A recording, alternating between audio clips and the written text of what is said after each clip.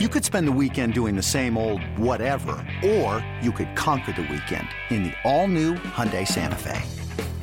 Visit HyundaiUSA.com for more details. Hyundai, there's joy in every journey. The Reds and the Padres had the second and third overall picks, respectively, of Monday's MLB draft. More on that momentarily. We pick it up bottom one, Padres down 2-0. Here now is Solarte, the former Yankee product who has really found a home here in San Diego, and he bounces it into center field. And the run will score to make it a 2-1 ball game.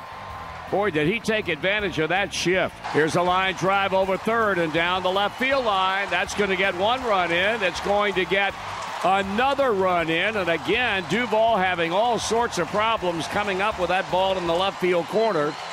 Be that as it may, a two-run double by Hedges. And San Diego has jumped out in front 3-2. And that is beginning to be a very bad night for Bronson Arroyo. 2-1 pitch to Cordero, and that one is a fly ball hit back into deep left field. That ball is gone.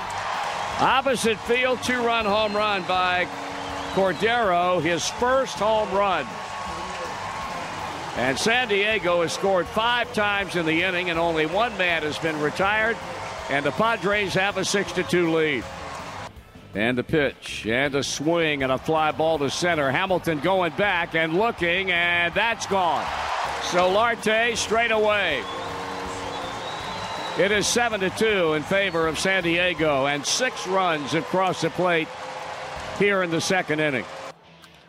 Ground ball right side, a 45 hopper into right field. Here comes the runner Cordero to the plate. 8-2 Padres. Will Myers just reached out and flipped the ball to the right side of the infield. The Padres breezed past the Reds 9-3. The Padres selected high school pitcher Mackenzie Gore with the third overall pick of the MLB draft, while the Reds chose high school pitcher Hunter Green, one pick before them at number 2. The Reds put up 2 runs in the top of the first, but from there, it was all downhill as the Reds suffered a 9-3 loss at the hands of the Padres on Monday night. Here is Arroyo speaking to the media following the game. Yeah, it felt good. It was a big ballpark, cool night, not going to burn a lot of energy. I've been comfortable pitching here for the last, definitely the last probably 5 years. So, gave it the one in the first inning, that opposite field ground ball. Thought, we'll weather the storm, and then before I knew it, there was a 6 spot on the board. So it was just one of those things I couldn't stop the train from rolling downhill, and then, it was just a matter of trying to get deep in the game and not destroy the bullpen. Brian talked about you trying to manage, it's uncharted waters, trying to manage with velocity 82 to 85. What's it been like to are you trying to reinvent your game out there? Is it that far?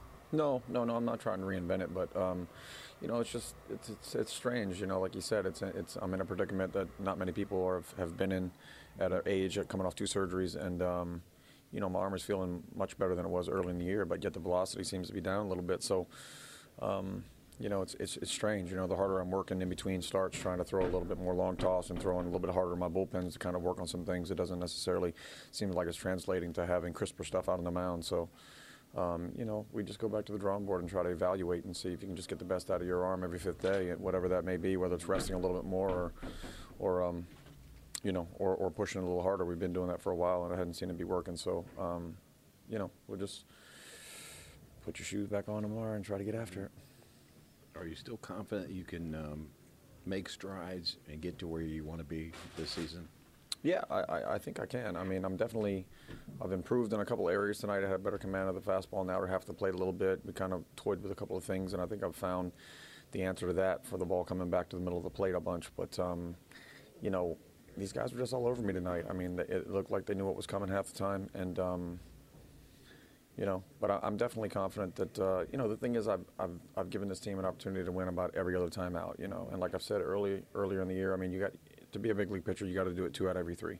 You got to give your team a chance to win 20 out of 30 times, and I'm doing it half and half. So I've got to catch a streak here where I can kind of put 2-3 good quality outings together.